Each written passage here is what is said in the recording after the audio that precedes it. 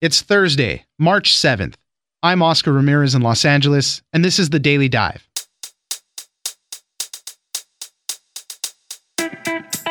The FDA this week approved a controversial drug to help treat depression, and it's the first new antidepressant to be greenlit in decades. It is a nasal spray branded as Spravato, made by Johnson & Johnson, and it is very similar to the drug ketamine. The benefit of this nasal spray is its fast-acting impact on depression symptoms. Peter Loftus, reporter for the Wall Street Journal, joins us for more on this new drug. Next, phone numbers are quickly becoming the new Social Security numbers. Your mobile phone number is becoming the primary way for tech companies like Facebook to identify users and secure your accounts. Think two-factor authentication. Scott Rosenberg, technology editor at Axios, joins us for the big problem. Your phone and number are increasingly being used like access keys, and how often do you want to give that information away? Finally, R. Kelly has broken his silence on the latest sexual abuse claims against him. In a nearly 80-minute interview he did with Gayle King from CBS, R. Kelly denies all the allegations, says everyone is lying about him, and plays the victim, claiming he has too big of a heart. It is an explosive interview, and my producer Miranda joins us to break it all down. It's news without the noise. Let's dive in.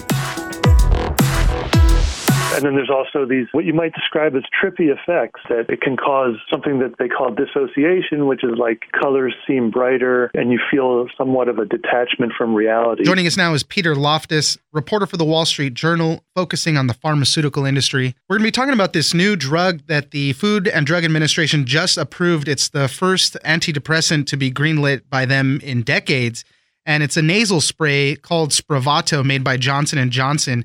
It's closely related to the party drug ketamine. Tell us a little bit about this new drug. Ketamine actually is a drug that's been around for a long time, and it does have a medical use as an anesthetic. And so it's approved for use in people, but also used by veterinarians for animals. And as you mentioned, over the years, it began to be diverted, not for therapeutic use, but for party use. And it had nicknames like Vitamin K or Special K. And so at some point in more recent years, researchers began to study ketamine's use to treat depression. And so that is what eventually led Johnson & Johnson, one of the big pharma companies, to develop a version of ketamine. It's very, very closely chemically related.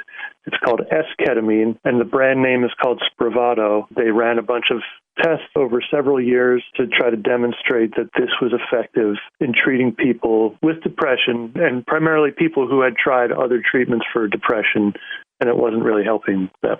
So the thing with this is it is a nasal spray, and the reason why it's so important now is because it's very fast acting on depression symptoms. One of the things that I didn't really realize is that other antidepressants like Prozac or things like that, they actually take weeks, sometimes months to really kick in a patient. So this helps with the immediacy of some of those symptoms. And the FDA approved the use of this to be taken in conjunction with those other things. It's not like a total replacement. That's right. Yeah, they approved it to be taken with an oral antidepressant, so pills like Prozac and Zoloft, which are based on an older mechanism of action. And you're right, it takes roughly 6 weeks for those pills to really start to have an effect, if they are even going to have an effect on a patient. And this is for people with treatment-resistant depression. What does that mean? It can mean people who have tried these older pills like Prozac and Zoloft, and it didn't really work for them, or perhaps even people who have tried psychotherapy, and it doesn't seem to be making them better. Now, the FDA says this new drug, Spravato, could be an option, and as you mentioned, it can be an option that in studies, it's something that can have an effect within hours as opposed to having to build up within the system over several weeks. The numbers are pretty large. 3 to 5 million Americans suffer treatment-resistant depression. There was mixed results with the clinical trials. What happened there? The way they designed these trials was to give some people an older antidepressant plus esketamine and then compare them with people who did not get esketamine but were just taking an older antidepressant. And so what they found was a couple of the studies showed that the combination did lead to an improvement in symptoms versus the control group. But in other studies, there was really no significant difference. And so that kind of presents a complicated picture, and it's something that the FDA had to wrestle with. And you mentioned the advisory committee meeting. meeting. They routinely, for a lot of new drugs, will bring together a bunch of outside experts to kind of go over the clinical studies and to make a recommendation to the FDA. Is this something that the FDA should approve? And they voted 14-2 that the benefits of this drug outweighed the risks. But the dissenting votes, they had concerns about the safety and just the fact that there wasn't as clear of a consistent benefit across all of the studies as you might like to see. On the safety front, there's always concerns that people could abuse these new drugs, and it is a nasal spray, so it's a lot easier to carry around. But that's not how it's going to be distributed. You have to be at a clinic where they'll administer the drug there with, whoever's monitoring you, and they monitor the person for, any side effects. And then I guess after the waiting period, then you can leave. So it's not like they're actually going to be giving people the nasal spray to carry around. Having this requirement that it be done in a clinic serves a couple purposes, and one of them is to try to guard against diversion to illicit use, people who are just using it or trying to use it to get a high recreationally. But it also serves the purpose of keeping the patient in an office, either, a hospital or a clinic, for a couple hours after the dosing, because there are these side effects that can take hold within that first hour or two, like sedation, so drowsiness. So they don't want people taking this, feeling drowsy, getting behind the wheel of their car. They want a little bit of a cushion time. And then there's also these, what you might describe as trippy effects, that it can cause something that they call dissociation, which is like colors seem brighter and you feel somewhat of a detachment from reality. And so these are things that they want patients, if they're going to have these side effects, supposedly they generally go away within an hour and a half or 2 hours. And so that's why they want them sitting in an office and not just doing this at home or out and about. How much is this going to cost? With the dosing that they recommend, you take this a lot for the first month. Like you would go into a clinic maybe 2 or 3 times a week, I believe. And the expected first month cost is somewhere between $4,700 and $6,700. And then after that, the dosing can become less frequent so that it would be between $2,300 and $3,500. That's the list price. The company, Johnson & Johnson, expects that there will be insurance coverage. So if that pans out, then the patient's share of that cost might not be as great. Peter Loftus, reporter for the Wall Street Journal. Thank you very much for joining us. My pleasure.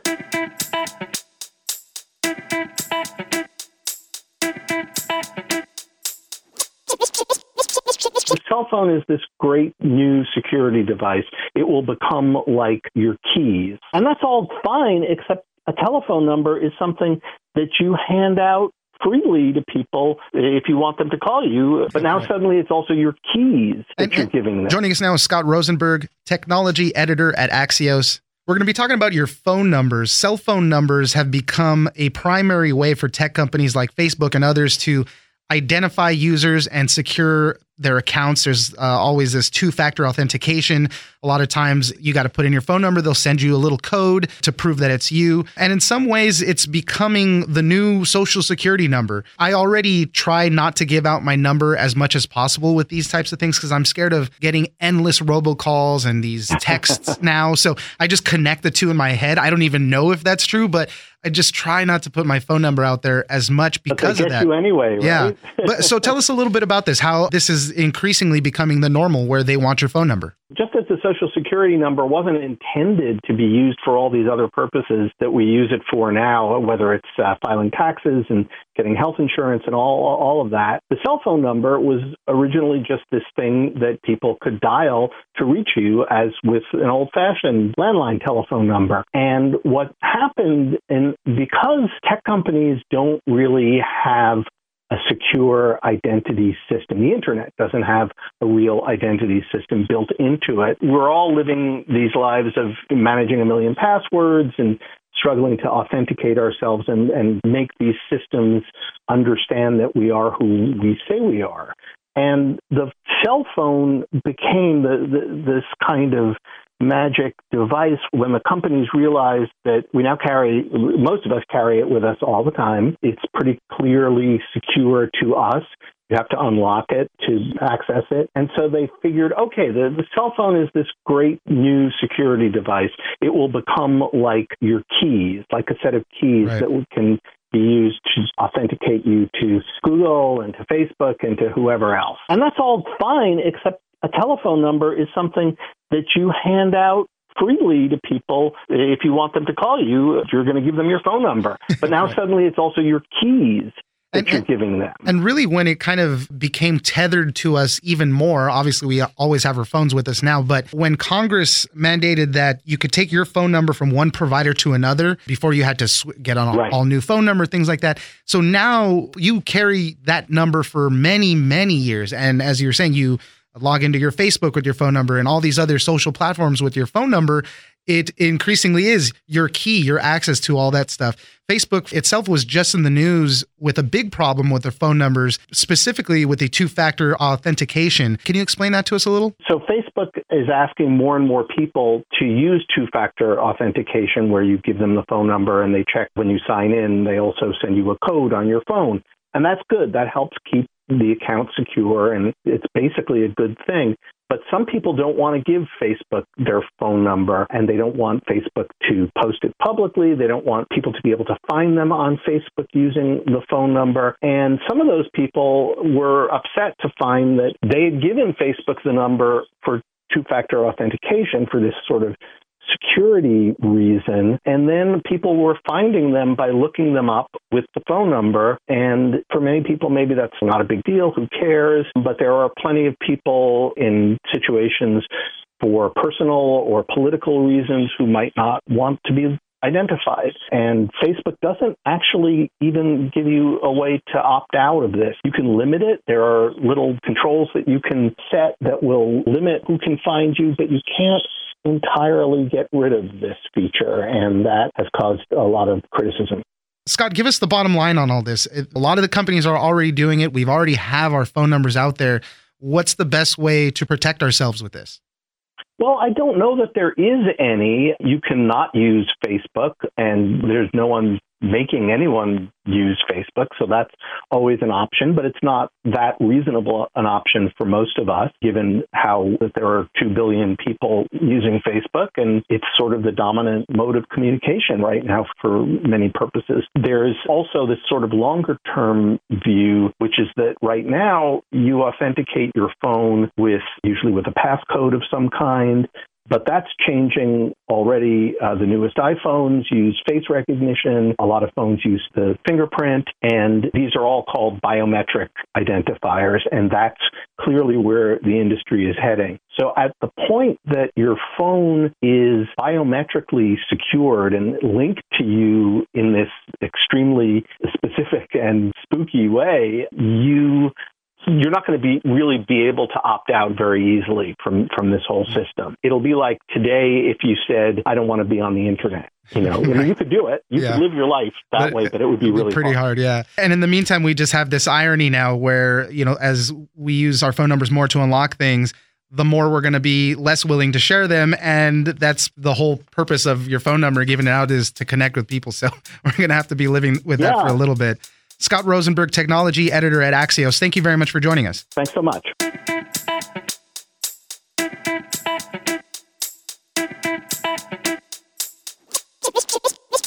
I didn't do this stuff. This is not me, y'all. I'm fighting for my life. Y'all killing me with this. I gave out 30 years of my career. Robert. 30 years of my career. Y'all trying to kill me. Joining me now is my producer, Miranda. R. Kelly is going insane right now. He's been in the news a lot lately. He's been in trouble. He just was in jail just this past month.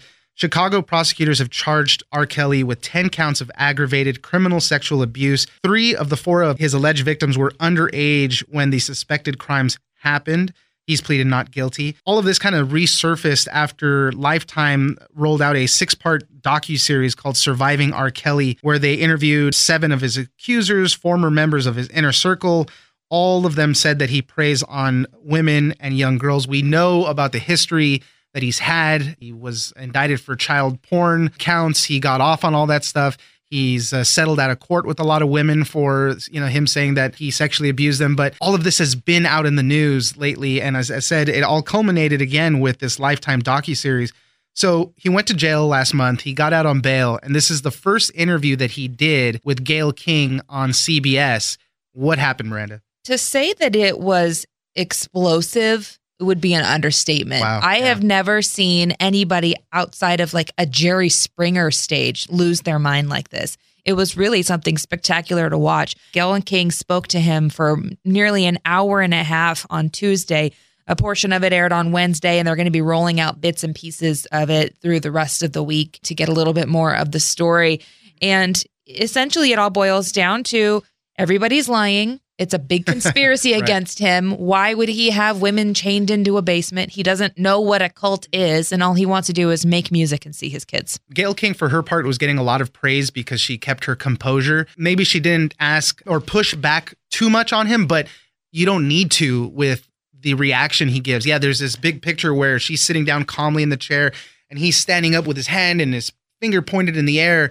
And you can just see the anger and the frustration that he has. That's a face of fury. Right. Later on, they even asked Gayle King, were you worried he might hit you or something? She said, I was never afraid of him. I was just afraid I might get caught in the crossfire because he makes eye contact with the camera at one point, and that's when he goes crazy.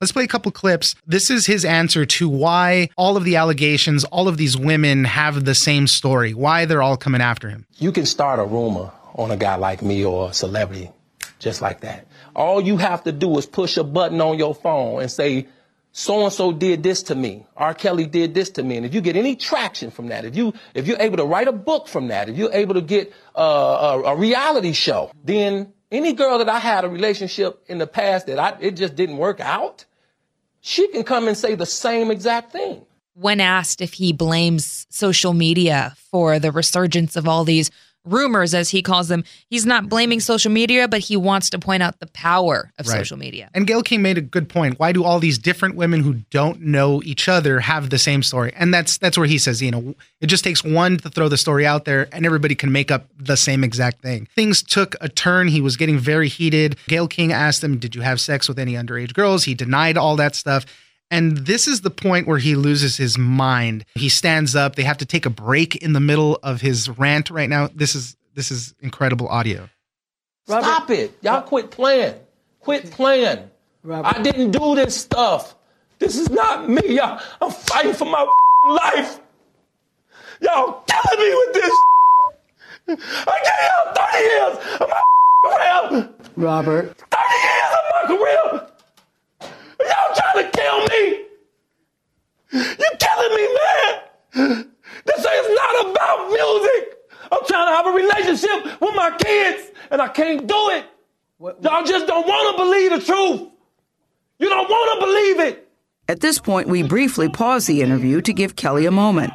His publicist helped calm him down. I hope this camera keep going. No, we're going to let the camera keep rolling. This is not doesn't even make sense. Why would I hold all these women? It's actually kind of a comical moment because they did pause the cameras, and when they come back, the makeup team is patting him down because he's like sweaty and so worked up. His manager's like rubbing his back. Yeah, they had to calm him down. It's just an insane story. Here's the last clip I want to play because he paints himself the victim in all of this. I need help. What kind of help? This is the kind of help I need. Yes, what kind of help? I need somebody to help me not have a big heart. Because my heart is so big.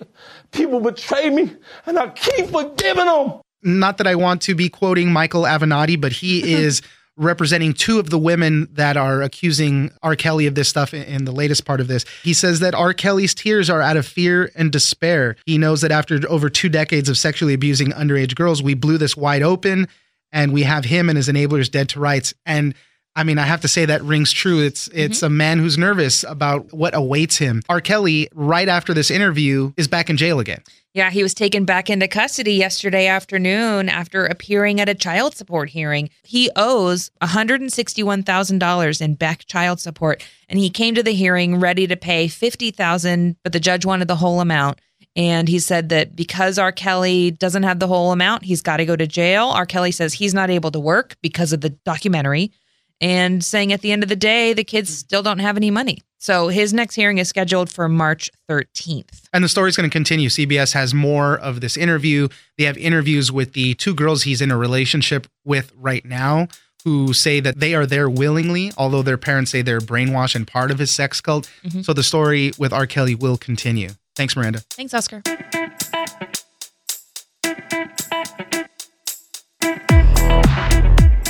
That's it for today. Join us on social media at Daily Dive Pod on Twitter and Daily Dive Podcast on Facebook. Leave us a comment, give us a rating, and tell us the stories that you're interested in. Follow us on iHeartRadio or subscribe wherever you get your podcasts. The Daily Dive is produced by Miranda Moreno and engineered by Tony Sorrentino. I'm Oscar Ramirez, and this was your Daily Dive.